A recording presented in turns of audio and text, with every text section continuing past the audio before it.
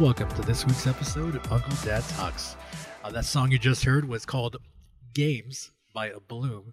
And Mike, tell them where you can find that song. You can find that song at soundstripe.com. And at soundstripe.com, you can license any of that music and put it inside your music video, your combat video, your gaming video. Yeah, Very relative to what we're talking about. It could be. Maybe when you're playing in an arcade game, if you know what an arcade is.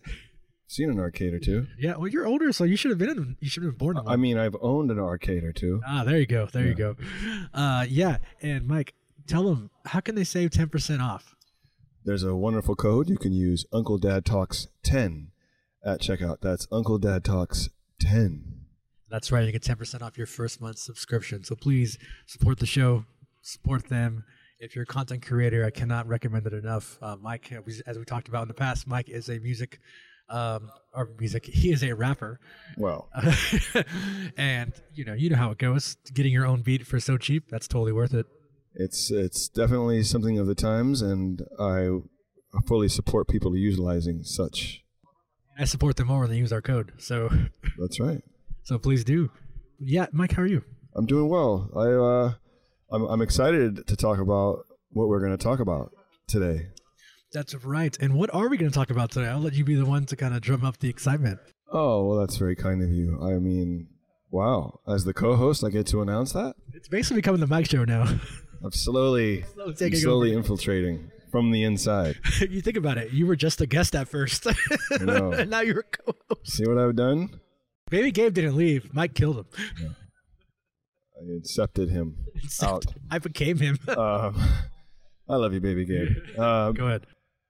Yeah, so last night I was able to watch what we're going to talk about, and it was a documentary on coin ops. Well, I think you're saying that wrong. It's technically not about coin ops. It's about one company.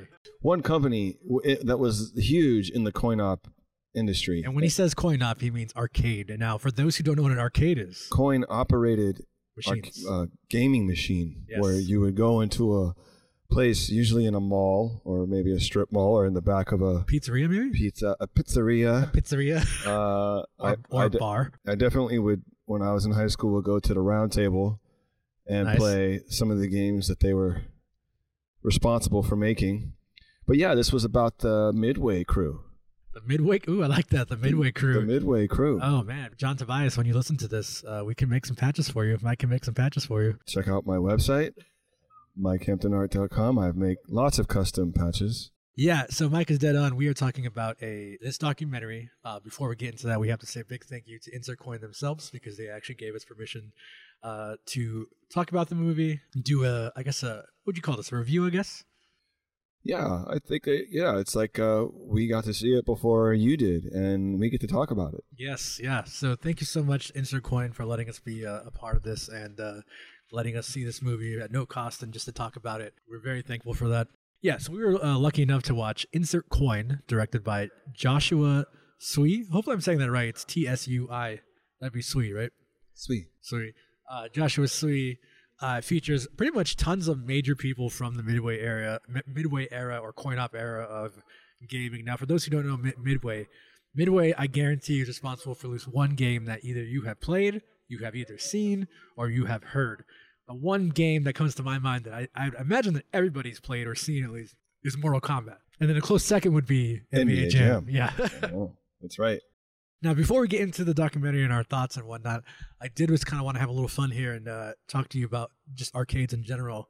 You said you would go to Round Table and play one of their games. I'm assuming you're talking about NBA Jam? Well, actually, it was Mortal Kombat. Oh, was it? Really? Yeah. Tell me about your experience with Mortal Kombat. Like, what's the memory of that? Yeah, so absolutely the fact that there was, and they talk about this a lot in the documentary, is there was all the blood, the fatalities, and that you had to know the moves.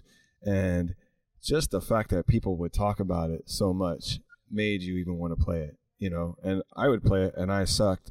I would always use Scorpion and I'd always get my butt kicked playing it, but it was just like, just to get together to know that you're going to play it was almost more fun than playing it. Totally. And did you think when you played it, what made you want to play it was just because everybody talked about how gruesome it was?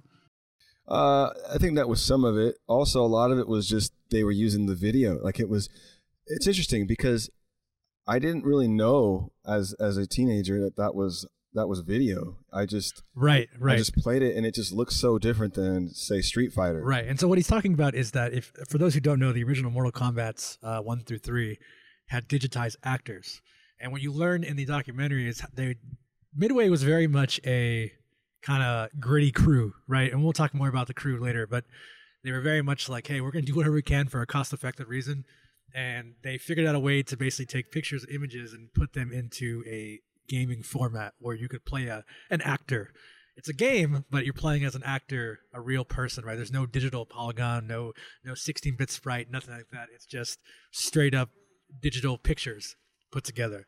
What I found fascinating about that is when you're talking about like seeing that, it's like, I mean, obviously you are a little bit older than I am, but when I had saw it, I didn't experience it until Super Nintendo. So I think you got to probably experience arcades a little more. I experienced arcades, but I think you experienced arcades probably more in the real format. You know what I'm saying? Like in the real deal style. It was. We played it, and I remember when they showed the commercial where the kids are running through the street, Mortal Kombat, and screaming Mortal Kombat. I remember knowing that it was coming to, and I also had Super Nintendo, and the excitement that I would have it in my house, because it almost felt like I was doing something bad when I would go play it with bad kids after school, you know, and it was so taboo to like, you know, find an arcade and go play it. Yeah. Right. Yeah, and it's funny that you say that because they talk about that too, like the people who would hang out in arcades and how NBA Jam came to be. And so I guess, you know, we're jumping around, so let's just get into it. It basically all starts, and I don't want to give too much away, but we're going to talk about sections of the movie is broken down basically into 12 different sections.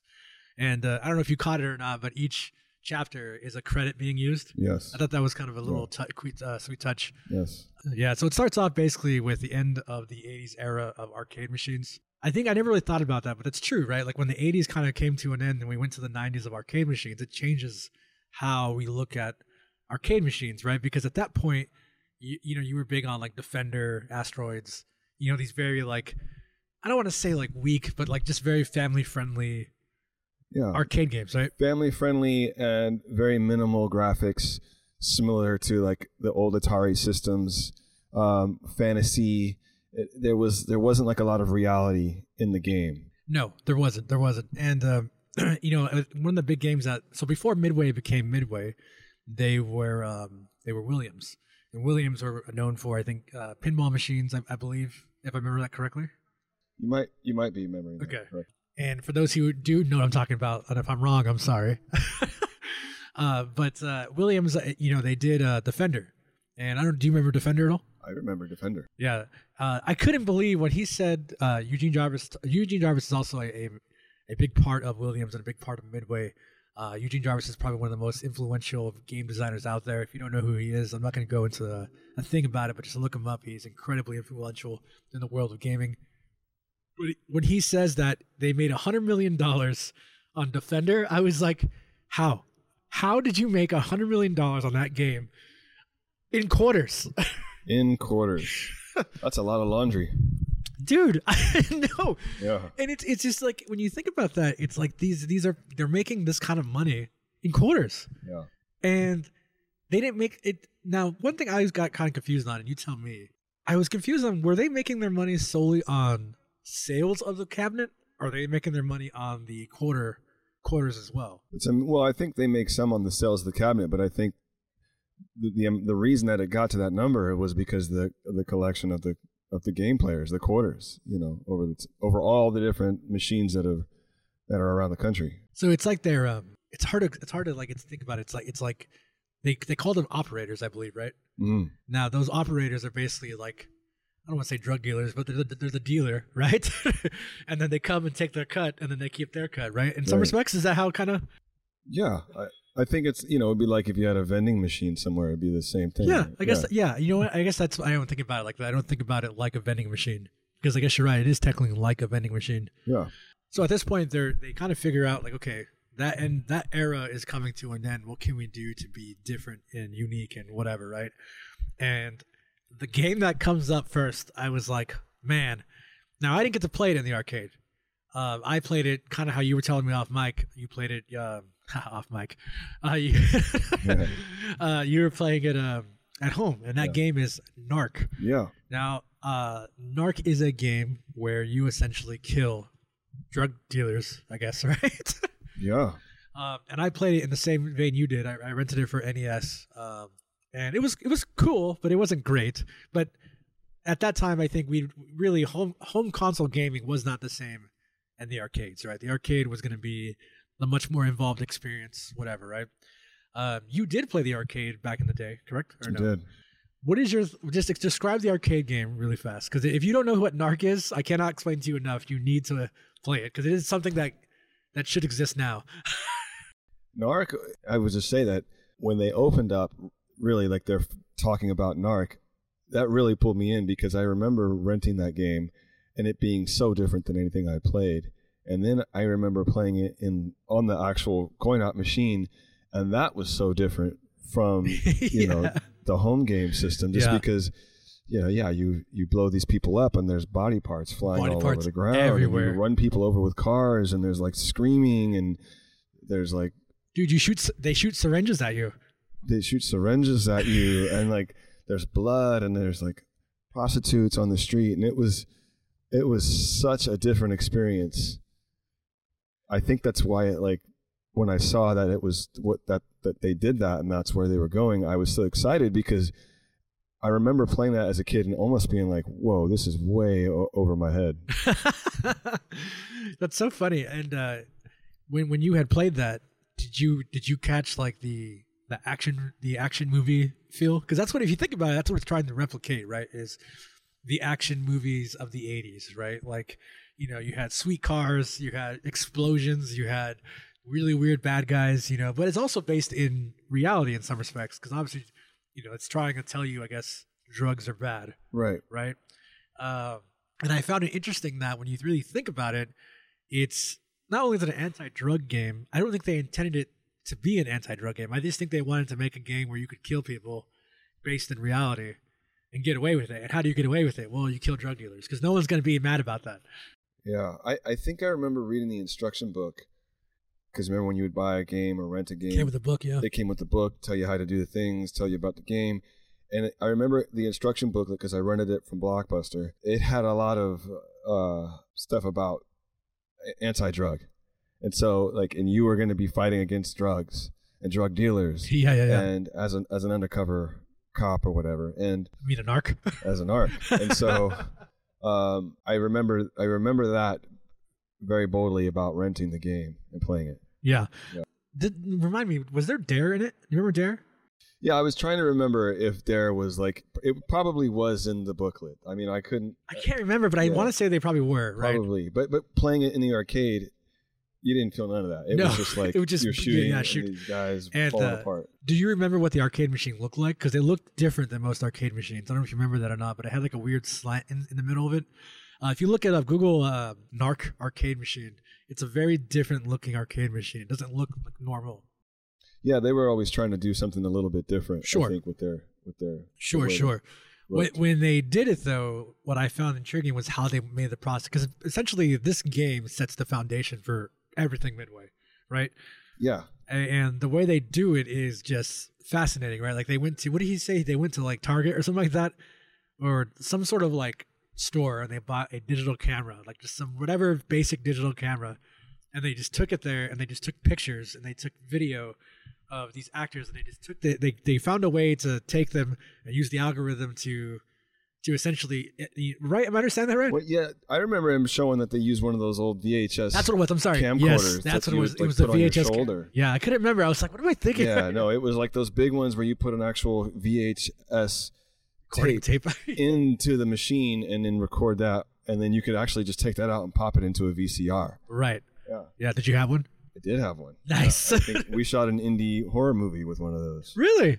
Does it still exist? It exists. Can we maybe watch it one day? Maybe one day. Okay. If you're lucky. If I'm lucky, okay. I hope so. It's called The Killer Spoke, but another episode, another time. Okay. Yeah. But it's funny because I remember playing the game, and to me it looked different, but I didn't know why it looked so different. Like my mind didn't understand that they were video recordings of people put into a game, I just knew it looked more real. Right. And it felt more intense because it looked real. Right. No, totally. And I found it interesting that you learn that some of the bad guys are just members of the team. I forgot his name, but it was Mark something. And I apologize, Mark. But he was the main bad guy with the big bulbous head. Yeah. Yeah, and he's like, forever in my life, I'm going to have that. Yeah, and that'll be me. Big head rolling around. Yeah, with his tongue out and just like, yeah. But that kind of brings up to the point of what they were doing. It's like they were making games. I just think that they wanted to make, I guess, right? Like it was just a way to like, hey, we're going to make something different. But at the same time, the guy who ran the show, his name was Neil. I forgot his name too, but Neil something. We should have wrote these names down. I haven't written down, actually. I'm just not very good at finding everything. Yeah. But go ahead, sir. But there's just all these different ways in which they came together to make the game. You just, as a player, you just don't know that, especially as a kid player. Right? Oh, totally. Yeah. And they were very much a ragtag group of people, right? They were very much like rebels in the gaming world, right? They weren't Nintendo. They weren't making kid-friendly stuff. They weren't making, Sonic or anything like that. They weren't doing licensed. Well, at that time they weren't, right? Yeah. Because that didn't happen until they became Midway. Right. And we'll get to that a little later on because we still got to talk about pretty much Narc.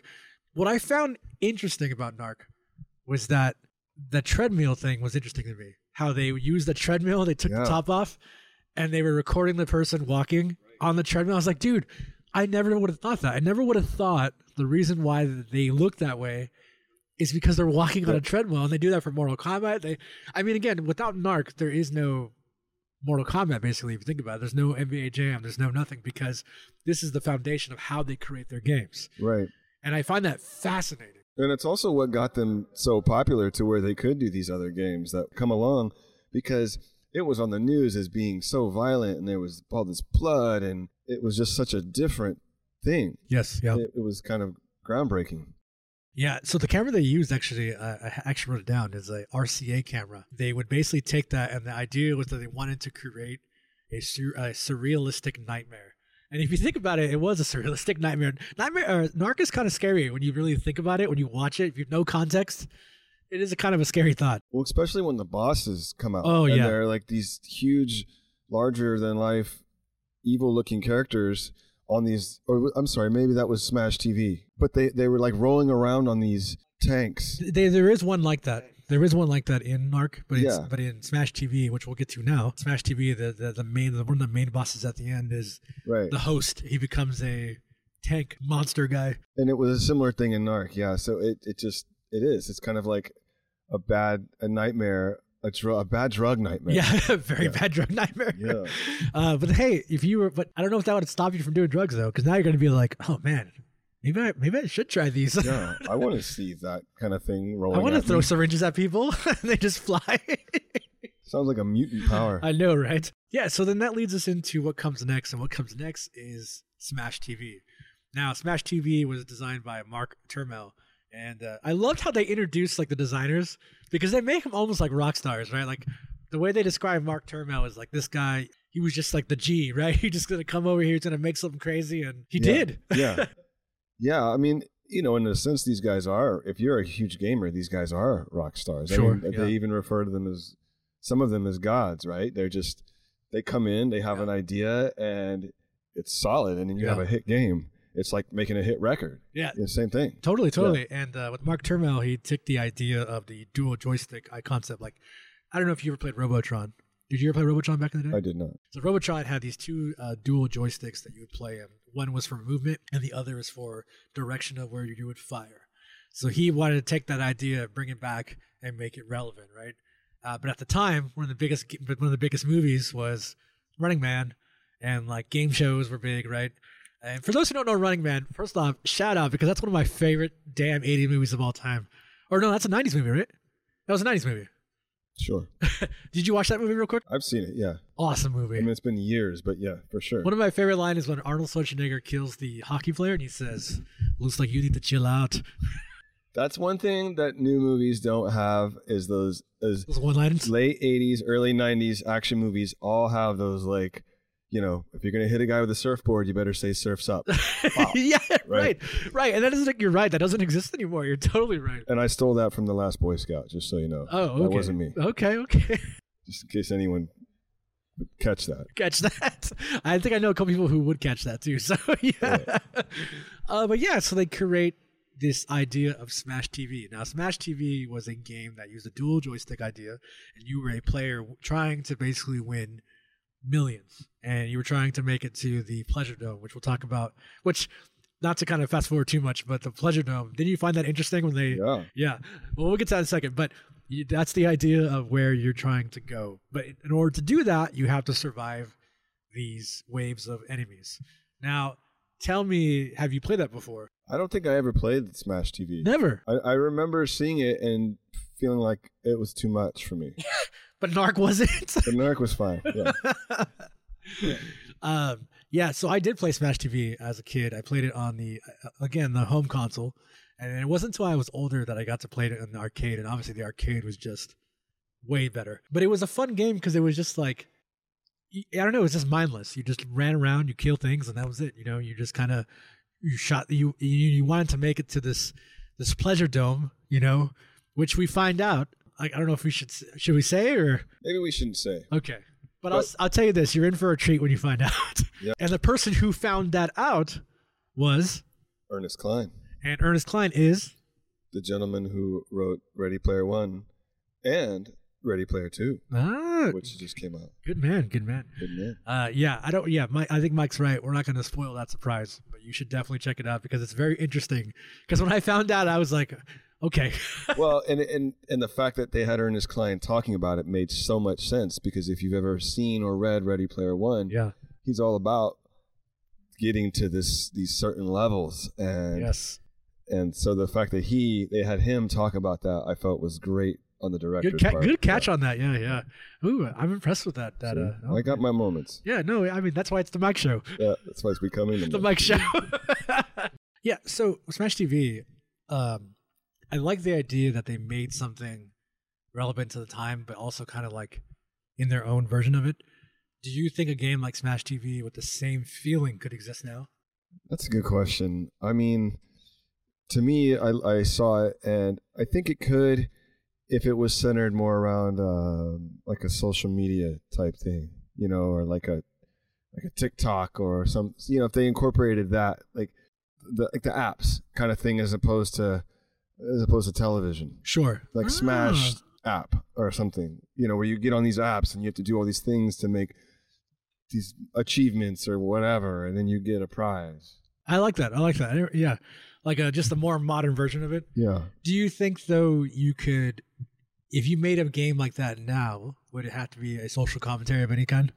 Probably. I think so. I think that everything almost has to these days. Yeah, it seems like it, right? Like you just can't make a game anymore. I mean, I guess you can, but it needs to be more, there needs to be a point to it, I guess, right? Or like what is the impact of this game? I don't know. Maybe. Or if there's a negative impact, that's going to get magnified. Sure, right. Really, really intense. So then as what I really also enjoyed about during this time period, you get to meet John Tobias. Now, John Tobias, for those who know, is the co-creator of Mortal Kombat. Him and Ed Boon went on to make that game. And I really enjoyed John Tobias in this documentary because he spoke very matter of fact, and he wasn't afraid to kind of shy away from anything. At least that's how I took it. I loved how he said that it's either he goes to Cal Arts or he draws comic books. I love that too. Yeah. and I thought that was great because it almost felt like a comic book company in some respects, right? Like they were just like, we're doing this thing and we'll see how it goes. And you know what I mean? Yeah, it did have a very similar vibe to like a bunch of guys just either making their own music, making their own comics, skateboarding. It's just like a bunch of dudes hanging out, doing what they love together and putting out cool stuff. Right. Totally. And they weren't afraid to take chances, but at the same time, I think that it did kind of come at a cost, right? Because it did seem like they were cutting a lot of corners, right? Like the warehouse was like, remember they said that it was like this weird, gritty. There was just like ceilings dripping water all the time. Rats were in there. Yeah. But I don't know. Maybe that's grit that you need to make a good product. I mean, there's a reason that Kevin Eastman and Laird called their studio, Mirage Studios, when they made Ninja Turtles, is because it was a mirage that it was a studio. It was just the two of them in their apartment. So, it's behind the scenes, when you look behind the curtain, there's always probably a little bit of grime back there for people when they're starting out. Oh, totally. But the thing was, they were out. They had been out for a while. I mean, it was Williams. Williams was making games, back in the day, and it's like they could. But maybe that's what kind of kept them on their toes, right? That grittiness, that sense of like, well, we're gonna cut this, and we'll get to it later on. But I found the pay scale thing very interesting. I don't know if you remember that conversation where they talk about how the people were paid there. That was interesting to me. No, I don't remember. Why don't you explain to our listeners and myself? Yeah, so they talked about basically, let's say you had a team and your team was working on whatever that he gave you permission to work on, right? You would only make money depending on if your product did well enough, if that made sense, or if it was, you know what I mean? So like, how hard did you work? How hard did you do that kind of thing, right? Yeah. And it was always putting basically teams against each other. Because it's like, well, we're going to outdo you on this one. We're going to outdo you on that one. And it almost created like a toxic environment, it seemed like. That's kind of what I gathered, especially through the end. Because at the end of it, they were making clones of themselves, remember? Yeah. So I don't know. I don't know if that's a healthy work environment. But I mean, I guess I'm not one to judge on that. I think it's similar into making comics with a bunch of guys that kind of all under one label. You want to make... Well, yes, UncleDad, but even before UncleDad, years ago, and I was doing comics with 4 other dudes, and we'd all share one table. It's like, yeah, we're all friendly, we're all working for the same umbrella here, but we're all out trying to outdo each other's books. Right. We talked about that, I think, on one of our past episodes, right? Yeah. And I guess it is kind of like that, right? Right. But the difference is that you're working for yourself, where these guys are working for somebody. Right. And I think that might be a little bit tougher, right? Because it's like, well, it's like Daddy Love Me kind of thing. Yeah. You know what I mean? Like, yeah. And also, like, if I keep coming up with a new hot thing, then I'm going to be the next promotion, or I'm going to be, next in line for. Exactly. To kind of quickly go back to Smash TV, though, another thought that they brought up that I never thought about was that Smash TV kind of invented, maybe not invented directly, but the idea of the microtransaction was arcade machines. Mm-hmm. Do you remember when they talked about that? No. So in app games, on your phone, there's microtransactions, right? It's like, oh, if you want this, you need to pay $1, right? Or whatever. But on an arcade machine, it's like that. It's like, okay, well, if you want to continue, if you want to see that ending, you want to see whatever that piece is, you got to put that quarter in. Right. Yeah, it was interesting that, when you're a kid playing these games and you die, you just think, oh, I just died. But really, it's programmed to let you play for a certain amount of time. Right. So then you have to continue paying. Right. And I loved how they talked about that, about the idea of the villain. That's why there was the bosses, right? Because, you wouldn't be so bothered that this badass character came in, killed you. Right. Versus this little guy, this normal guy that kills you. Right. It's even though, yes, it's a format of art, it is to get money. I mean, at the end of the day, it's all about getting money. And I did like, and it's also kind of funny too when you think about it, because Smash TV is about getting money. Right. Yeah, and it's if you make it to the boss, at least you can say you made it to the boss. Right. And if he killed you, he probably kills a lot of people. So sure. The boss. Exactly. And the game technically doesn't end. You just keep going, unless you're Ernest Klein and you find out something very special. Right. Yes. Yeah, I don't know. Smash TV was a good look to that. It was interesting because then shortly after that, the big thing happens. Williams talks about how their arch nemesis, if you will, was Bally's Midway. And Bally's Midway, they did a lot of licensing for like Galaga and stuff like that, Pac-Man, and they made machines for these major games, right? But then the big thing happens, and Williams buys Midway. What was your thought about that when you found that out? Did you care really, or were you just more like, oh, wow, that's interesting? It was interesting. And what I thought was more interesting was that after they bought Midway, they then turned Williams into Midway. And when you say that, didn't you love their goodbye picture? Yes. Yeah. I mean, if there's going to be a goodbye picture. Because nobody wanted that. It seemed like nobody wanted to become Midway, right? Right. It was like, fuck those guys. You should definitely check out the movie to see what they're doing in the goodbye photo. Yeah, it's funny. Yes.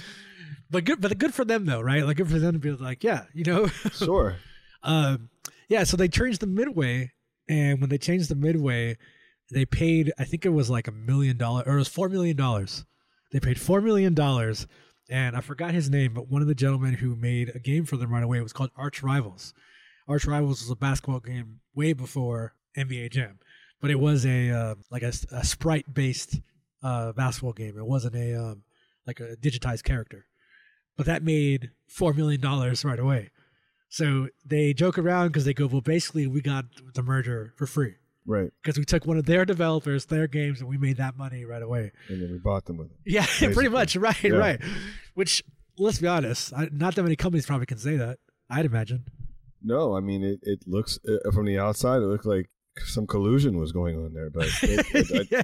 and who knows? But yeah, it was a very interesting story. And I remember playing Arch Rivals. See, I never played Arch Rivals. Oh, yeah. So tell me about that really fast. Yeah, I mean, it was super fun to play it with a couple buddies. You know, you're for those who don't know, Arch Rivals is a basketball game, but it's like if there were no fouls in the basketball game. So if you wanted to take the ball from the other player, you just punch him and then take the ball and then go. So you could fight in that game. Score, yeah. I mean, but it wasn't like hockey fighting. Yeah, it was just like punch. I believe you could kick, and then you get the ball, and then you go back your way. Did you play that in the arcades though? I played both. Yeah, it was on home console too. I didn't know that. Yeah. Mm-hmm. Oh, really? I didn't know that. Yeah. And then we get into the world of Midway. So let's talk about that. But before we talk about that, let's take a break. Yeah. We'll be right back. Looking for some holiday gifts and want to buy local? Go to MikeHamptonArt.com and buy something for myself. And this month only, save 10% by using UncleDad Talks 10 at checkout. That's UncleDad Talks 10 and save 10% at MikeHamptonArt.com. All right. So let's talk about Williams becoming Midway. So now they're Midway. And what I found interesting about this is that they made the money, they did that, and what's their first big thing they do? They start doing licensing. Now, Robert Sharp was in charge of their licensing, and for those who don't know, licensing just refers to taking an existing property and then taking it to be there, and they license it to sell a property, to sell like a version of that property in different formats. So, for example, we're going to talk about Terminator 2. So for those who have not played it, Terminator 2 had an arcade shooter where you had the gun and you shot down a bunch of different robots and a bunch of great stuff like that. That was one of their first big licensing deals. Now, the Terminator 2 licensing thing, I really want to talk about with you because I found that incredibly fascinating. Yeah, it was a great part of the movie. Yeah, great part of the movie because there was things because I played the game a lot as a kid. At the arcades. Yeah. I don't know if you played it. Did you play it? At the arcades, for sure. Yeah. Oh, yeah. And there was things I found out. I mean, you could still find it at arcades, Coin Op and different arcades. You can. Actually, Coin Op you can't because they closed. Oh, well. So rest in peace. COVID? Yeah. Fucking COVID. You didn't hear about that? No. Yeah, Coin Op in San Francisco closed permanently. All of them closed or just that one? Just the one in SF. I'm sure Sacramento's struggling. Yeah. Wow. Okay. Well, yes. Anyways, definitely remember playing a T2 throughout my life because it was such an awesome game. Now, what I found fascinating was I didn't know that they filmed it the same time. Wasn't that crazy when they were filming Terminator 2? Yeah. So please talk to me about that. Yeah, I think they even said it was the first time that they filmed anything for a game while they were filming the movie. And the guys didn't even know that they were making a Terminator 2 until they got the call. And it was like, hey, would you like to make Terminator 2? And his response was, there's going to be a Terminator 2? I know. Like, wow. Talk about like non-disclosure. That's right? Pretty cool. It was so crazy to see that. But what I thought was interesting how they said that they had access to everybody except one person. Well, yeah. I mean, I think we should let people watch the movie. Okay. Because that was very fascinating to me when they showed like who the actors and how those actors were used in the game, and watch the movie because that's one of the most fun parts. Yeah, because I agree with you on that. And there was that very, very cool tidbit I didn't even know about Linda Hamilton. Yeah, dude, I didn't know that either. And when he talks about that, yeah, and again, we'll keep that as a little surprise for you. Please check out the movie. Yeah, because it's and really, this is not an advertisement for the movie. It's just that we wanted to talk about it. They gave us the permission to talk about it. They gave us the opportunity to talk about it. And Mike can tell you, and I think it's the best way to describe it. He had really no interest in watching it, but he watched it and he was like, "Wow, this is pretty fascinating." Would you agree with my statement? Yes. I mean, I generally have this weird thing when someone sends me something to watch, whether it be on Facebook or Instagram or, hey, check out this link to this thing on YouTube or whatever, I usually don't want to watch it. I don't know why. It's just a thing. So in this case, I was like, all right. But then when I started watching it, it just got better and better, and I was totally wrapped into it because it's so fascinating, all the stuff that you would have no idea. And this was like my childhood and my teenage years. And oh, totally. Yeah. Yeah, and it's just kind of cool learning about that now. I mean, it also makes you respect it differently, right? Totally. Because it's like when I learned everything about Terminator 2, I was like, wow, that's so interesting. And it did so well. I didn't realize, but I guess you're right. Like you said, you can still play it in arcades now, at bars now. And I guess you didn't really think about like how successful that game really was, right? Yeah. So no, that was a super good point. And what I really enjoyed about the T2 was, I shouldn't say I enjoyed, but the conversation I really liked, and I think we should talk about this because it's very relevant now, is how they talked about the police brutality. I wrote this down as a note to talk about Please. as well. So I'll let you take the lead on that. Okay. Well, yeah, they one of the gentlemen, I don't know if you took note of who he was that got interviewed. But yeah, I have his name, but I can't find it. He was being interviewed about the game, and it was about the success of the game. And then the interviewer, the person it was for some magazine, I believe. It was for a TV. It was a TV talk show called Entertainment Weekly. Oh, it was Entertainment Weekly. It was Entertainment Weekly, which is also a magazine. Am I right? I don't know. Anyways, maybe that's Entertainment Magazine. What I'm trying to get at actually is that she was interviewing one of the guys who worked on the game about how successful it was and about all these things, and then all of a sudden she throws in this curveball question of, well, what do you think? Why do you think it's okay for you to be shooting cops in the game? And I felt his response was great because it was like, well, if you watch the movie, Arnold Schwarzenegger, he doesn't kill any of the cops. He shoots them down in the knee to disable them. And that's exactly what happens in the game. But what came to my mind was, how come there's all these movies where cops are getting shot and that's fine, but when it comes to the video game, that's where there's a problem? And I felt like video games and arcade games always took the brunt of that statement that the video games were violent. Video games are violent. Video games are violent for the kids. But what about all the movies? Sure. And I think we'll touch on that more later with Mortal Kombat, because they talk about that way more. But to kind of touch on what you're saying with that, I think it's interesting because she says that statement, right? She says whatever, and he gets kind of offended by it. As he should. As he should. But to be fair, wouldn't you agree that back in the day as a kid, maybe you didn't think about it like that? Maybe you thought about it like you were killing cops. I just thought they were the bad guys. But are they? Sometimes. Right? I mean, let's be fair. They're not all the time. Sometimes.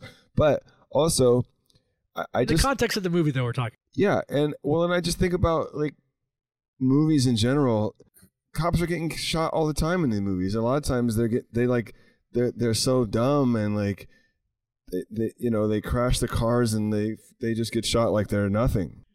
No, it's a tricky thing because in the movie the cops aren't killed. In the game the cops aren't killed, but it's the fact that you're shooting a cop and it's an easy target to put that on. Sure. On the game, like, oh, do you think this is okay to promote this? Sure. It's interesting, too, because could you imagine we have that conversation now? That would just be a whole different conversation, right? Right. And a much more intense and involved conversation, right? It's like... Well, I wonder if she would have asked, if she interviewed James Cameron about, do you think that it's okay to shoot cops in your movie? She probably wouldn't. Sure. But the thing is, this guy isn't the same caliber as James Cameron, right? Well, maybe in the video game world he is. Sure, right. Well, right, but overall, James Cameron's James Cameron, right? Yeah. So... I don't know. It's an interesting thing, and I thought that the whole thing to me was very interesting because when that came up, I was like, oh wow, because the tone of the documentary just changes right there, really quickly. Well, again, it's just like you get you're interviewing someone and they lead you into this like doorway, and then they all of a sudden they blast you with a question and they catch you off guard. Yeah. When it's almost like they had a mask on and they take it off and they're like, totally. I really want to get you on so I can get this burning question out of What you. I really liked is how he said, he goes, I need you to understand the inflection of my tone right now, right? When he says that, it's like, this is not, you know what I mean? Like, and I think that's great because he knew how he had to handle that, because that would have just, the way he would have answered that could have changed the whole entire world of Midway, right? Sure, yeah. It was almost like the future of Midway is in how he answers this one tricky question. Exactly. And it's like but the thing is, like, it was just such a not bullshit, but it was such a question out of nowhere. That's the thing, right? Well, then I think that it's like the old bait and switch. Like you totally. pull them in to get comfortable, and then all of a sudden you flip this question on them and catch them off guard. I mean, it's cops do it to people when they're interrogating. Yeah. No. You are dead on. I think, that was such an interesting moment. And again, watch the documentary, because we can't convey the power of that scene the most, because that power of that scene is so interesting, because the tone changes, the inflection changes, everything of that documentary just changes for that moment. And I liked how he said that was the very first time they realized that somebody could take their art in a negative impact or a negative way. Yeah. Right. But it's fascinating because then it goes back to Narc, right? Right. But it's okay that we kill a bunch of drug dealers. Right. Why? Because they're drug dealers. Because they're drug dealers, right? You know what I mean? But is that we shouldn't? No man should die like in Narc. You know what I mean? Right. I mean, and then to be fair, none of the cops died in Terminator 2. They just got shot in the knee, and then you even see the screen play of it. They fall to the ground, and they just kind of disappear. Right. But maybe that's death. Yeah. But you know what that was? Programming. That's what that was. Programming. Right. Exactly. I mean, their body just can't stay there. Yeah, exactly. Yeah. These aren't no PS5s. Right. So then as that goes on, they realize, it's the 90s. It's time to do something with 3D texture mapping. Now, for those who don't know, 3D texture mapping would be kind of like a 3D based game. But before we get into too much of the future, this then brings up probably one of the biggest games of all time, Mortal Kombat. Ed Boon and John Tobias come together and they make this game. But what I found fascinating, and I have to talk about it, is that Mortal Kombat that game was supposed to be a filler game. Right. He says that they needed something to kind of fill in the 6-month gap. So they were working with, do you want to say who it was? Or should we wait? You should wait. Okay.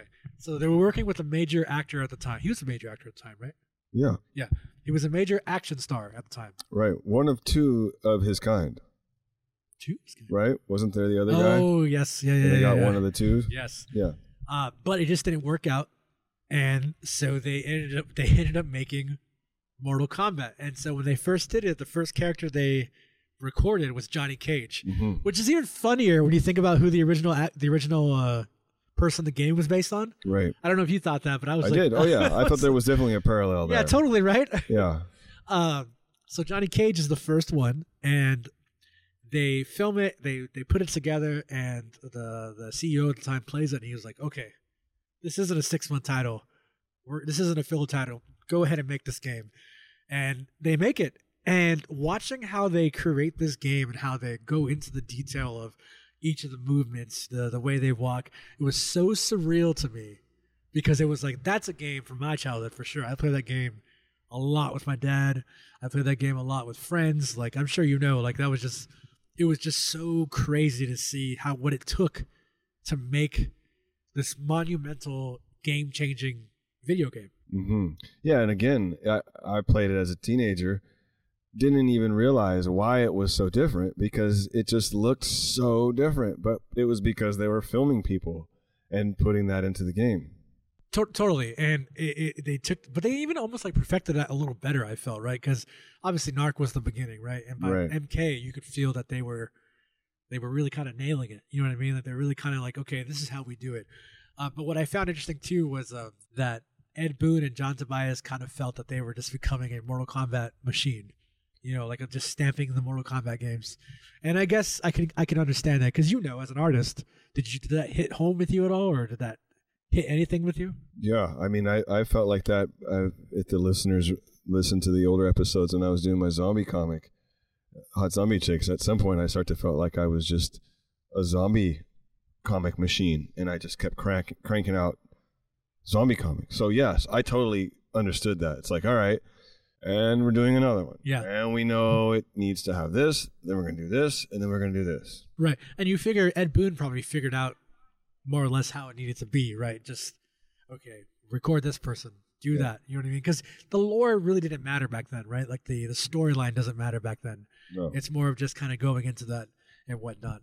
Yeah, what I found interesting too, also at this time, what I forgot to mention is Eugene Jarvis, what we mentioned in the beginning, was a very big part of the Williams family. Left to go do his own thing. Well, he comes back at this time, and you'll learn more about that in the documentary. But what I loved about Eugene Jarvis, and this is pretty funny to me, they go, Eugene Jarvis right here, this is God. Or what else should we call you? And he said, you can call me fuckface. Yes. Yeah, I like that. I was like, yeah, that's pretty good. I like that. But yeah, Mortal Kombat. I don't know. It was interesting to see the original conception. Yeah, it was so fascinating because it played that game so much, and like you get to see the actors, like you said, walking on a treadmill, or when they're doing the kicks, the fatalities. The fatalities, even with Sonya when she does she didn't even want to do the fatalities. Yeah, I know. I thought that was interesting. It's like, why? And that's how her the little kiss fatality came to be. Or like when they asked Johnny Cage if he could suspend himself, kind of float in air so they could get his kick to not look like a blur. Yes. And he was like, what? Excuse me? Oh, you want me to float in the air? You know, yeah, you're right. And how they actually did it, you should watch the movie. It was pretty neat to see. Yeah, I didn't realize, and I don't know, when they said how many units they sold, it doesn't sound like a lot to me, but I guess when I think about it, it probably is a lot. They sold 27,000 units. Yeah. Does that sound like a lot to you? I don't know. No, I don't know. I thought there was just a million of them ever. You know, just not knowing about this industry, I always just assumed that there were 100,000 of these things everywhere. And there's really not that many when you think about it. Like there's in the thousands, but there's not in the millions. Right. And that's interesting to me. Yeah, it is. Yeah, I think as a kid, or as a teenager, going to see those arcade machines, it's like they're larger than life. They're just it's like magic how they even make this. I would just assume that there's 100,000 of these things everywhere, and they get made in a huge factory, and it's just this big production. But it's actually much more intimate than that. Much more intimate. Yeah, that's exactly the word I was going to use. Very good. Yeah, of course. That's why I'm here. I gotcha. So now that brings us up to the next part, and that next part is probably, I feel like you like this game more.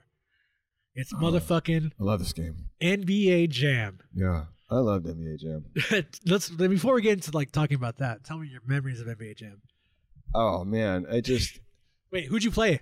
Kings? I would usually be the Kings. Yeah. Who was the players at that time? Mitch Richmond, Bibby, Spud Webb. No, this is before Bibby. Damn. This was Mitch Richmond, Spud Webb. I think Lionel Simmons. Most people don't even know who the hell that is. They called him the L Train out in Sac.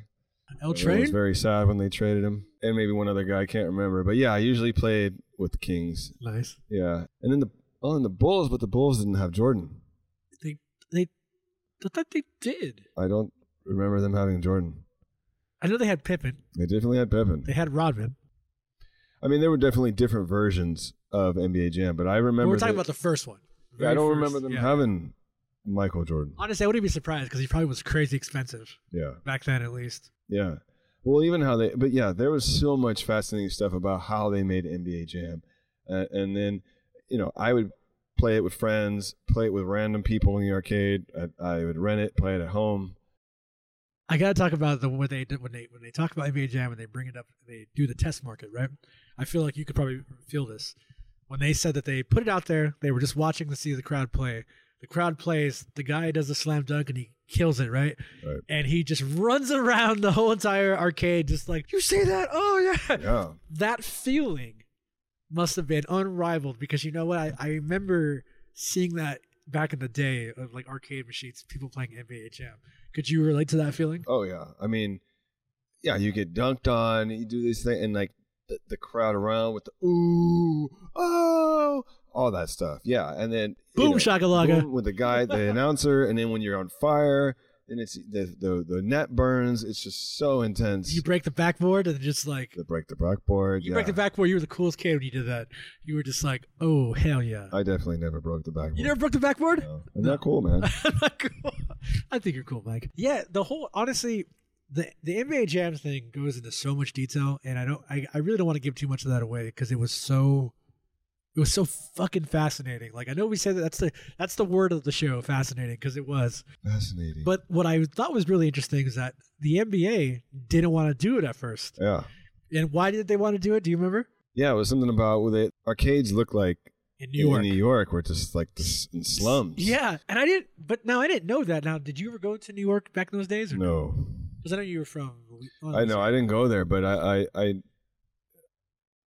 just thought like, wow, the NBA is going to base their whole thing like on what the right. New York arcades are like. Really? Totally, which was weird, but I did like I forgot his name too. I think it was Roger Sharp. How he said, he goes, look, if the NBA doesn't want to do it, they're not going to care. It's like, you know what I mean? They're going to make their money. They're gonna, you know what I mean? Like, right. They don't care that we, you know what I mean? Like, okay. But I think it just helped the NBA get that much bigger. Oh, dude. You know? Because it let anybody like the NBA. Right. It let anybody, even if you didn't even like sports games, you could play this game. Right. You could play this game and just have a fucking grand old time. Right. Yeah. I mean, I thought it was, and then some of the test games, they had secret characters. Yes, right? One of them was like the member with the fedora. Yeah, one of the guys that was working on the game. Yeah, had a fedora, and like everybody loved picking that guy. And then people wanted to be him just because he looked different. And then they had some of the Mortal Kombat guys in there, which was fucking crazy too, because they didn't want to release it with the Mortal Kombat characters because of the negative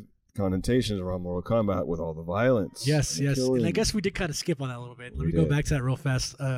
Mortal Kombat was such a huge, crazy deal because it went to the Supreme Court. Yeah. But why did it go to Supreme Court to basically say that they were inciting violence? Yeah, it was that. Yeah, they were I remember one of the old white men just like describing the fatalities and how was that Mitt Romney? It could have been, just put any face on there, but just how it was. You ripped the guy's head off with his spine still attached, and how horrible it was. But again, look at all the violent movies. Yeah. Let's talk about Nightmare on Elm Street. Like come on. But those got attacked too, I guess, but not maybe in the same way, right? Like horror movies didn't go to the Supreme Court, right? I guess no, they didn't. And I guess I feel sensitive to the fact that video games always had to take. Video games and rap music always had to be. Yeah, you're right. The ones that were responsible for all the violence. Some people would argue rap music is because it's a race thing, and maybe, but that's a whole other conversation. I mean, Eminem got so much crap for the stuff he was saying. That's true. So I just feel like, for whatever reason, those maybe they're against certain conservative beliefs, but those video games and rap music were always pigeonholed as like the reasons why the youth of America was deteriorating. Yeah. No, I agreed, and we're not gonna do that justice. So please watch the movie. We can't say that enough. But to kind of quickly go back to NBA Jam, it is very cool because you actually get to physically see the voice of NBA Jam. And I've never, I've never seen what he looked like. No, and but it was his name's Tim Kitzrow, and it was crazy. And go ahead. But he looks like the guy that would make that voice. When you see him, you're like, oh yeah, he totally makes that voice. Yeah, totally. And I love how I won't give it away, but there's some great stories that he tells, and I think you should watch it. A nice little fun tidbit though is that they use this for when you're on fire. They use the same art that they used in. Smash TV. Smash TV, and I was like, oh, that's pretty cool. Just recycle some shit and throw it in there. Good, because the guy didn't want to give. He didn't want to do fire, right? He's like, he thought it would be too silly, and he's like, no, I'm not going to give you the fire art. And so they just like, well, I'm going to take it from this other game, and we already have it. Yeah, exactly. So fuck off. So when you're playing NBA Jam, just know that fire is from the Smash TV fire. Yeah, exactly. One other quick thing I want to mention, because I experienced this so much when playing this game with my friends, was how it gets so tight. When it comes down to the wire, the score gets really tight. Oh, please, yes, talk about that. And so, like, I would always, until I watched this, I would always think like, oh, it was just a coincidence. All of a sudden, he hits the shot and it's tied, and now we're in overtime, and now we're in double overtime. Whoa, it's so crazy. But really, they programmed it to be that way. When you discovered that, did your mind just get blown? Yeah, especially when he said, you have a higher if you're taking a last-second shot to tie the game, your percentage of making the shot from half court is better than taking it from right at the rim. I know. So I'm going to use that the next time I play my friend on NBA Jam and win because, I have to. Dude, wasn't that was like, Yeah. When he told me that too, when I saw that, I was like, wow, that is insane. But it made so much sense because I always wondered, like, wow, like, no way, it's so crazy. Now we're look at my head's going to explode. Yeah. But see, that's also the genius of Midway is that they created moments like that. They created that sense of, I mean, like what other, very few games that do that. And they created that sense of like, holy crap, we're at the wire. You and I, let's go. Also, like if you got too far ahead of the computer, yes, you would start missing shots. Yes. And if the computer got too far ahead of you, then they would start missing shots or you'd start making more shots. Right. Yeah. But as kids, we would always think, what the fuck? You like, just man, don't know. You just don't know. Yeah. Right. Yeah. It's insane. And I hate to like say this, but I kind of would believe NBA Jam is probably the best basketball game ever made. I love it. Yeah, I would think so. And NBA 2K is great. But, but just the play, the fun, like the excitement, the bigger heads, and as years have gone on, the different characters you can play and stuff. I want to play it right now, actually. NBA Jam? Oh, man. You know that you can buy an arcade machine now for only like $500? Only $500? Only $500. eBay, there you go. So then that brings us up to where it's kind of going and changing. And now, at this point in time of the 90s, the home market is becoming a big deal. And Midway is worried about the world of games. And they're seeing how the home market is the key. But they got hurt a lot by the Mortal Kombat home console release because Mortal Kombat on Super Nintendo didn't have any of the violence, really. Didn't have any of the blood. The blood, right. Yeah. Yeah, I remember that. It was like, they even talk about in the movie, it's like this kind of sweat. Weird sweat. Yeah. Like he hit you so hard, sweat came off your face. Sweat. Yeah, and I remember I had like one of the magazines that, kind of like a Nintendo Power kind of magazine. And then it Wait, hold on. Can I stop real quick? Look, Mom, no blood. Is that that's how they explain. Were you a gamer back in the day? I mean, when I was younger, I definitely had Nintendo, Super Nintendo, Nintendo 64. Really? The Nintendo with the CDs, the little mini discs. GameCube. That's right. So I gotta say this. That's something I didn't know about you. Well, there's probably a lot you don't know. Well, I mean. Yeah, no, I mean, when I was a teenager, I definitely played a lot of these games. But you were a Nintendo guy. I was a Nintendo guy, yeah. Boo. Well, I mean, listen. I felt like they probably had better marketing. Oh, totally they did. Totally did. But they were also family friendly, right? But hold on. This show's not about that. We're going to get a whole other thing. But anyways, yes. And really, I don't want to talk too much about the home market because I think that's better said for the documentary. Yeah. So we're just going to kind of jump ahead a little bit. So the next phase of everything is how do we kind of create a revolutionary arcade game? So what do you do that's popular? You take music and you put it in your arcade game. And originally, there was a game, for those who don't know, called Revolution X. Now, Mike, you've never heard of this game. Yeah, I didn't. It was new to me when I watched it. Maybe I'd seen it, but didn't recall. So Revolution X, for those who know, is a gun shooting game that you basically stop these bad guys from taking away music, and you work with legendary rock band Aerosmith. Yeah. And instead of like your secondary weapon, instead of being like a missile, it's a CD. Yeah, CD gun. So before we even really get into dive into that, the idea originally was called Generation X, based upon. Do you remember? Was it not based upon the comic, or it wasn't based upon a comic? But they got told by Marvel that they couldn't use the name Generation X because Marvel already owned the rights to that name because of the comic. Gotcha. That's what it was. Okay. Right. Okay. And then they tried to go a different route with asking Public Enemy. Yes. And Public Enemy didn't want anything to do with it. Which is interesting. They don't specify why because they don't know, I guess. Yeah, I don't know. But wouldn't you think that kind of would make sense? Yeah, I think Public Enemy was at that time was just anti everything except them, and so I could see them just being like, no, we don't want to be part of the system. Sure. but they got legendary rock band Aerosmith. And at that time, Aerosmith, I guess, is still pretty legendary. Oh, right? they were big. Yeah, they're huge. Yeah. But they didn't make any songs for it, which I thought was kind of weird. But that probably would have cost them an arm and a leg. Oh, yeah.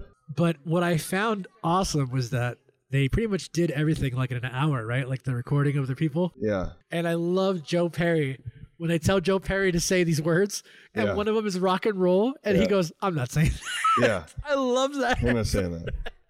Well, at least he's got the clout where you can tell someone, "I'm not saying that. I don't care how much you're paying me." Yeah, I'm not gonna say. I'm fucking Joe Perry. Because it's like, come on, none of them are gonna say that. That's too cheesy. That's way too cheesy. Well, and then they're like trying to get him to say words in a certain type of way, and he says them, and you could tell the guy that's recording him goes, "Okay, that's good."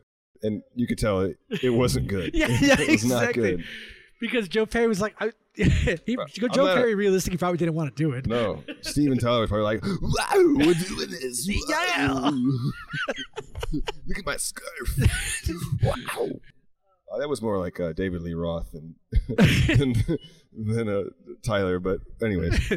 I mean, I think it would have been cool, though, if they would have made this game during when Armageddon came out. That would have been way better. Because think about that. Aerosmith with you fighting the asteroids. Yeah. Damn. Don't want to close my eyes. And then you could have a Bruce Willis. You could be Bruce Willis in the game. Oh, but it's two players. So you could be Bruce Willis and Ben Affleck? Yeah. Wow. Right. Wow.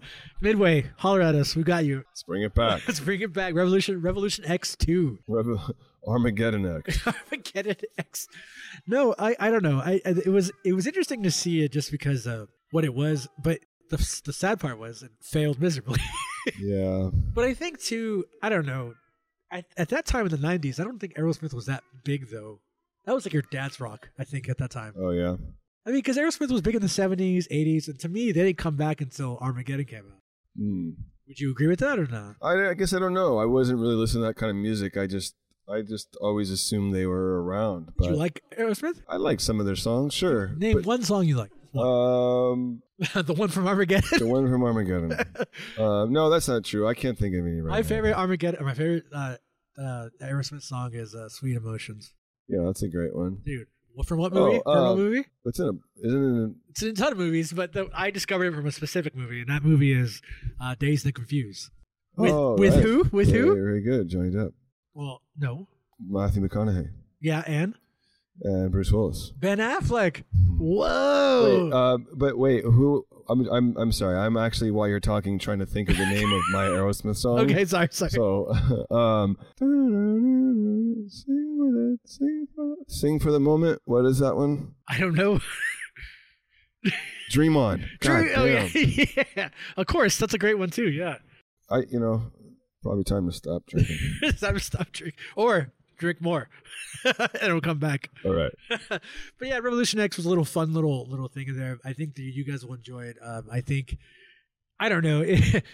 It's a very weird game though, and I think again watch the movie because we can't do it justice. It's just a very weird idea for a game. And it's cool to see those guys from the band, Steven Tyler, Joe Perry, those guys like in the little game studio. Posing for the picture and like in the recording booth. It's just cool to see that. So the drummer of Aerosmith I thought was cool too, because with the whole thing with the drums, he was like he knew exactly where they were without having a drum set. That was awesome because it's like air drumming. Yeah, but it was perfect. Yeah. It was like and he also looked like he hated it. He hated it. Everybody looked like he hated it except one person, Steven Tyler. Yeah, well, he loves life. You know? Steven Tyler was like, yeah, I love life. He loves life. He does. Can't be mad at that. You cannot be mad at that. And yeah, so with the progression, what comes next, right? And what comes next is a movie deal. And what is that movie deal? Legendary Mortal Kombat. Well, I don't know if I say legendary, but yeah. Well, Bruce Willis wasn't in that movie, so that's probably why. Yeah, who would Bruce Willis play in that movie? Johnny Cage? Goro. Actually, no, he would play Kano. He could play Kano. Yeah. He had to make an accent, but Kano. Yeah. No, I remember that movie being so excited. The music, that Mortal Kombat song. Mortal Kombat. The preview, and they even show the clips of the preview in the movie, and the director of the movie, and how his response to the preview was, it was so exciting to see the preview for that movie in a movie theater. Sure. Because back then, there wasn't all these like, you didn't know it was coming out until you're in the movie theater, seeing the previews, and then boom, that's how you know. Yeah. It's because you're in the movie theater. Right. And it was so exciting. So the director of that movie, for people who don't know, is Paul W.S. Anderson. And Paul W.S. Anderson directed major movies like Event Horizon, the entire Resident Evil franchise. Event Horizon was great. Dude. One of the scariest movies I saw. Are you being serious? When I saw it in a theater, yes, I left that going, that is one of the scariest movies I've ever seen. Event Horizon is amazing. Yeah. One day we'll talk about that on the show because Event Horizon is amazing. Yeah. But he did the entire Resident Evil franchise. He did Pompeii. Did you ever watch that? No, I heard of it. It was awful. Yeah. But it's funny because he did a lot of video game movies, and he's actually about to release a new video game movie, a current video game franchise you probably don't know. It's called Monster Hunter. No, I don't know. So Monster Hunter's a huge deal, and he's making that movie now with the girl from Resident Evil. Oh, Mila Jovovich? Yeah, Jovovich. Yeah. It's really, there's not much to really talk about that. I think really, like, you should just watch that part. But But the memories of the movie are there for all of us. And Paul W.S. Anderson was a filmmaker from London, or not London. It was London. No, he was somewhere else first, and then went to London, and eventually made his way to L.A., where he could actually make movies that people would see. Right. And so it's a little fun little storyline. So please check that out. And then really what comes next is kind of what your point, Mike, is what comes after all of this. What comes after this era? Now we're like talking late 90s. In late 90s, 3D graphics are a thing. You know what I mean? 3D textures, polygons, all that is becoming a reality, right? Well, the gentlemen don't want to work on Mortal Kombat, so what do? This team out of nowhere from the same company makes a game called War Gods. War Gods. Now, that sounds pretty cool. It looked kind of cool. And I remember playing that as a kid. So where I grew up... Where'd you grow up? I'm not going to say. But I grew up in a small town in California. And I was in a bowling league. You were in a bowling league? I was in a bowling league. Look at you. Look at me. What was your percentage? God, I don't even remember. I remember something like fucking 1%. What's the worst you can have? Yeah, that's me. Okay. Because I was too busy playing War Gods. Obviously. Right. And I thought War Gods was cool, but I thought War Gods was cool because it was a 3D Mortal Kombat. Yeah. And they talk about that, how basically it was just a ripoff. And when you think about it, that's probably the worst thing that could happen to them, because basically it's a clone of their own property. So that makes it kind of feel lazy, I would think. Right? What do you think? Yeah, but I also think if one thing is becoming stagnant to some, like you can create your own competition, so it's not like you're losing the money if people play War Gods instead of Mortal Kombat.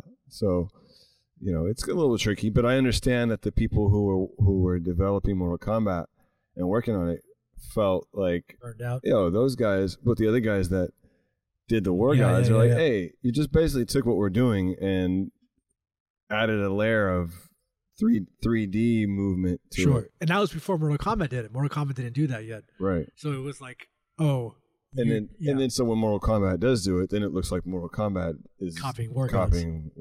Right. But it's from the same family, basically, Yeah. But again, that goes back to the pay scale idea. It's like how you get paid, right? It's like, well, you get paid very well because of whatever reason, right? Like, your team is doing this and you put it out there. And again, War Gods, I think, had some good ideas, but I don't know. I think when you hijack your own title, it's kind of rough. Yeah. So when you go into the next format of things, 3D is becoming the big new world, right? So they talk about Cruisin' USA. Now, did you ever play Cruisin' USA? Oh yeah, that was a fun game. I mean, that's another one that's still around in arcade machines. Arcades. Yeah. And Cruisin' USA is this very unrealistic racing game where you can drive around at crazy fast speeds, and you double click your foot pedal and you do like a turbo boost, and like you can flip over things, break everything. Like, it was just a fun game. But now I got kind of confused on this. Now tell me if I missed something. They were kind of talking about how Nintendo was claiming that was their technology. Yeah. Was I understanding that right? I don't know. That was kind of confusing to me. Yeah, I was also confused. There was a part where it was demoed at CES convention or Consumer Electronics. Yeah. And there was this Nintendo 64 something Tech. What was there? It was like a It different. was Ultra 64 because that's the name of the console was called. Well, it was confusing because I couldn't tell if Nintendo had inserted themselves in the game. Yes, or they were going through Nintendo. Yeah, and I didn't Nintendo, understand that either. Anyways, yeah. So, and really, again, this is a chapter I think you should watch because it's really hard for us to describe it. But it was more about what did the Nintendo do for this game? Basically, I don't know. But Cruis'n USA is a fun game. If you haven't played it, you should because it's amazing. Well, it was interesting because the guys actually didn't like it. Yeah, they didn't like it. Yeah, the guys that made it didn't even like it. They thought it was silly or just like a kind of. What I found interesting too was that they had a very big female audience, and I didn't realize that. And I was like, oh, I guess that. Not that it makes sense, I guess, but at that time, I guess I could see why that would bring more women on board, right? Or no? I guess. I mean, it just happened to be that way. But, sure. They didn't seem too happy about it. I mean, hey, the money is coming in. The money don't. Right. You know. Don't hate on the money. You get money, you get paid. But they also talked about how extremely difficult it was to play, considering. Yes. To now times. And, yeah. And I never thought about that, but I guess it kind of was, and I always thought it was just because I sucked, but I guess it was right. It was hard. But they were talking to how it was a financial success, but it was critically panned by everybody. Right. Yeah. Which I guess I could see because it really isn't it isn't a groundbreaking racing game. It's just a racing game that it's fun. It's fun. It's fun. There's all these cool different cities in the U.S. and yeah. You know, whatever. But I guess it's their, they went pop on that song, right? Like that was their radio. Yeah. Song, oh yeah. That's a good way to put it. Yeah. Hey, sure. Did we sell out a little bit on that game? But sure. But we're in this business to make money, and we made some money. Can you be mad? Totally. And it kind of comes to an end shortly here. And after Ed Boon and John Tobias kind of being done with making Mortal Kombat for a while, they made a game called The Grid. Now, The Grid, I never played, but I saw it here and there at different conventions and different arcades, and I always thought that was so interesting. It was you needed 6 of these arcade, or 6, right? You needed 6 total, and it was 3 versus 3. And what I never thought about, and they talk about it, is that it was the first competitive, because esports, right? Mm-hmm. Competitive gaming is a big deal now. Mm-hmm. And when you think about it, that was one of the first competitive gaming, things, right? Mm-hmm. And we had never seen that at the time. And what I really liked about it was how they talked about how that was Ed Boon. You could tell that was Ed Boon's passion. He got to make something he wanted to make. Yeah. And I think as an artist, and this, that feeling of being drained of doing something and doing something you like, even though it doesn't sell well. I mean, what is that like, you think? Or that you know of? Yeah, I think, finally you're I think it's more of I'm to a point in my career where I can do what I want to do. And if it doesn't sell like the other thing sold, it's not going to hurt me. But I'm in this business not so much to make money, but also because I love it.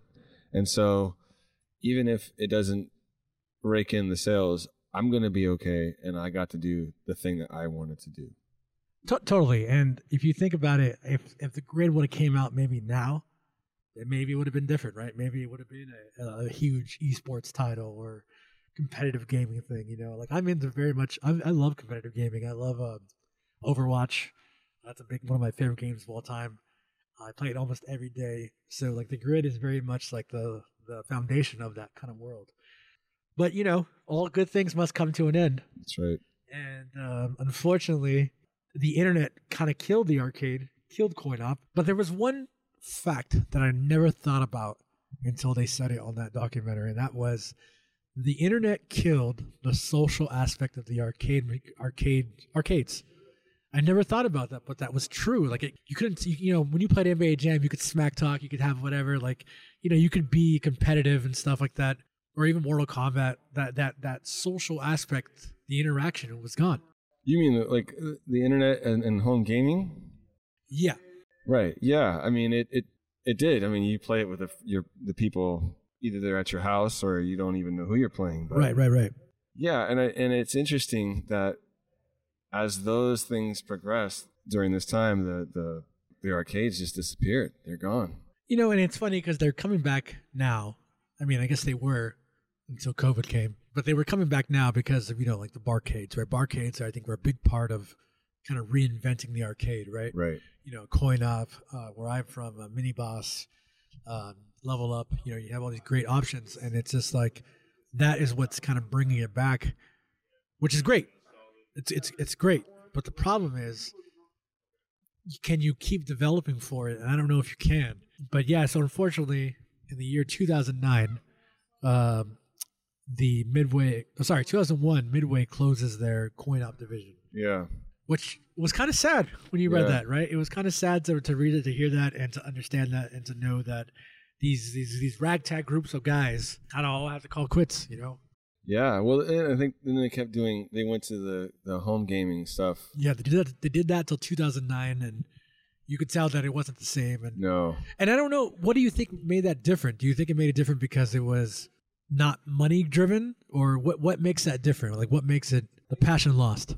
I don't know if it was that, other than just, I think I saw something about they had to file bankruptcy, right? Wasn't that They the did, thing? yeah. So I think more than anything, it was just about the fact that they were now in competition with so much with Sure. home gaming systems that, you know, their time maybe came and went, and there were now these new other things, RPG games and whatnot. So Sure. yeah, I mean, it was sad though. It was like watching again, I compare it to like a rock band. It was like watching the rock band start, then they're huge, and then now they're just like, Yeah. this guy's doing this guy's selling meatloaf, and this guy's, you know, in rehab, and that guy's dead. You know, it's like the end of the rock band. Dude, totally. And it was fascinating because you just saw this journey of these individuals that just all had a dream of, hey, we're gonna make games that we want to play. Fuck what you feel, fuck your idea, fuck your feelings. We're just gonna make games. Yeah. And if you want to play it, awesome. And if you don't, you don't. And I think that's lost in a lot of art forms. You know what I mean? You know, and I think, and I don't want to sound like, you know, full of myself. Oh, never. But I would like Uncle Dad to kind of be that way one day. You know, that idea of like, we don't care. Not that we don't care, but we are in it for the growth. Does that make sense? I think, yeah, for sure. I think that's part of what draws us together, certain artists together. Sure. You know, and because you love to do what you're doing. Yeah, yeah. And yeah, we all hope that we can get to a point where We could be Midway. we could be some form of Midway I mean, I'll take $1,000 a week. off of quarters. Yeah, for quarters, Yeah. exactly. I could park anywhere I want in Oakland. Yeah, exactly. Stop getting tickets every time. Exactly. It was such a great, fun documentary. Yeah. Even if you're not even into video games, I think you should just watch it because it's one of those things. It's just educational. Like, it's great to learn about but learn about an existing media format and what these people did. I mean, these are people who had a dream, you know, Yeah. and they got to do great things. And honestly, I think the whole Midway story could be like a real, like, Wolf on Wall Street type kind of movie. Sure. I mean, I definitely think they could make it interesting enough to do, and it's also just like, yeah, it's the story of these guys starting from the ground up, and they get super successful, and then there's the climb, and then there's the fall. Right. And what's crazy is when you think about it, they technically were birthed through a fall they had the first time. Remember? Because the game market crashes. yeah, And then they come from that game crash. yeah, right. That's right. Yeah. So it's like, you know, the rise and fall of it. And what's even more funny when you think about it, because of barcades, and again, COVID kind of ruined it, I think barcades are kind of revitalizing that and revitalizing the world of arcade machines, where Midway could exist again and make a Mortal Kombat exclusive arcade machine or whatever, right? You could. You know, Yeah, and I also, you know, I think nostalgia sells Very really strong, well yeah. these days, and especially, you know, I think the older you get, the more you want to kind of hold on to the past, and so sure. it's fun, and there's nothing wrong with it. It's great. Like, I've been to those coin ops and whatnot, and playing NBA Jam. I have a fucking blast. Do you still have a blast playing it? Oh yeah, Yeah. absolutely. It's such and then it just makes you think like, man, when I played with my boys back in the day or Yeah. whatever, right? Just Oh, yeah. like such a fun time, I know. As we wrap up this show, I just want to say, like, it was such a great time talking to you about it. And really, this moment couldn't happen without Insert Coin. So again, thank you, Insert Coin, for giving us the opportunity to talk about it, giving us basically the access to watch it. That's right. You know, this is our first time kind of doing something like this, and we have some more of this coming out very soon. And I don't know, it's nice to see that, you know, like Midway, we're growing. We're growing. And who knows, maybe one day Uncle Dad will be like a Midway and whatnot. But before we completely cut it, I do have to throw something out there. Mike, it's the holiday season. Yeah. And I know there may be a little ad in it, but I'm going to bring it up again. Mike, you're an artist. Yes. Even though I don't pay you to be here. That's right. We need to talk about that. Yeah, yeah. Ladies and gentlemen, I cannot stress this enough. If you like any sort of art, period, go see my man Mike. Mike, you can see his website at MikeHamptonArt.com. MikeHamptonArt.com carries a bunch of different, I don't know, how would you describe it? You could sell yourself. Everything for all your nostalgic needs is what we were just talking about. And I've got prints, stickers, shirts, hats, patches, lots of wonderful, fun art gifts for the holidays, comics. I've got it all. And the best part is you can save some money with our code for your website. That's right. During the month of December, throw in the code UncleDadTalks10, save a 10% on your order. That is amazing. And guys, I can't appreciate it enough if you guys go check his stuff out. Like right now we need to take care of each other. I always say at the end of the episode, love each other, respect each other. This is what we need to do. We need to love each other and respect each other. So please respect Mike's art, love his art, buy something that you would like. And not just him, Uncle Dad too. You know, we got comics. Superhood 1 just came out. Shout out to H. Scott. We still have a few books left of Mike's. We actually literally only have 3 left now of how to do comics. Let's go. So please buy them. You can get them for 20% off. So the entire rest of the week, or actually no, fuck it. The entire month of December, we're going to have it for 20% off. All our comic books, all that good stuff like that. So please come to our website, UncleDadComics.com. Go to MikeHamptonArt.com. We appreciate it very, very much. And before we go, as always, we have to pay the bills. So, Mike, do you like comic books? I love comic books. Who doesn't love comic books? Do you love comic books? Yes. Awesome. Yes, even the kids love comic books. Even the kids love comic books. Yes. So with that being said, go to multiversecomicbox.com and you can actually save 10% off with our promo code UncleDad10. UncleDad10, and that saves you 10% off your first month subscription.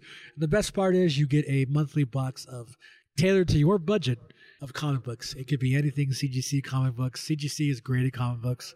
You can get a bunch of great stuff, so please go check them out. And yeah, that's multiversecomicbox.com. So without further ado, Mike, I would like you to end the show with some beautiful words. Oh, you did that to me? Yes, sir. Actually, I have a special guest to end the show with a few beautiful words. Let's get just a couple beautiful words. What do you want to say to who are you and what do you want to say to the people out there? I'm Edie, and this podcast thing is a really cool thing. Yeah. That was beautiful. Thank you. Thank you, Edie. Uncle Dad, it's been a great show. And Insert Coin, thank you very much. And we'll see you next time. We will see you next week. Remember, everybody, love each other, respect each other. And as always, yeah, we'll see you next week. Bye.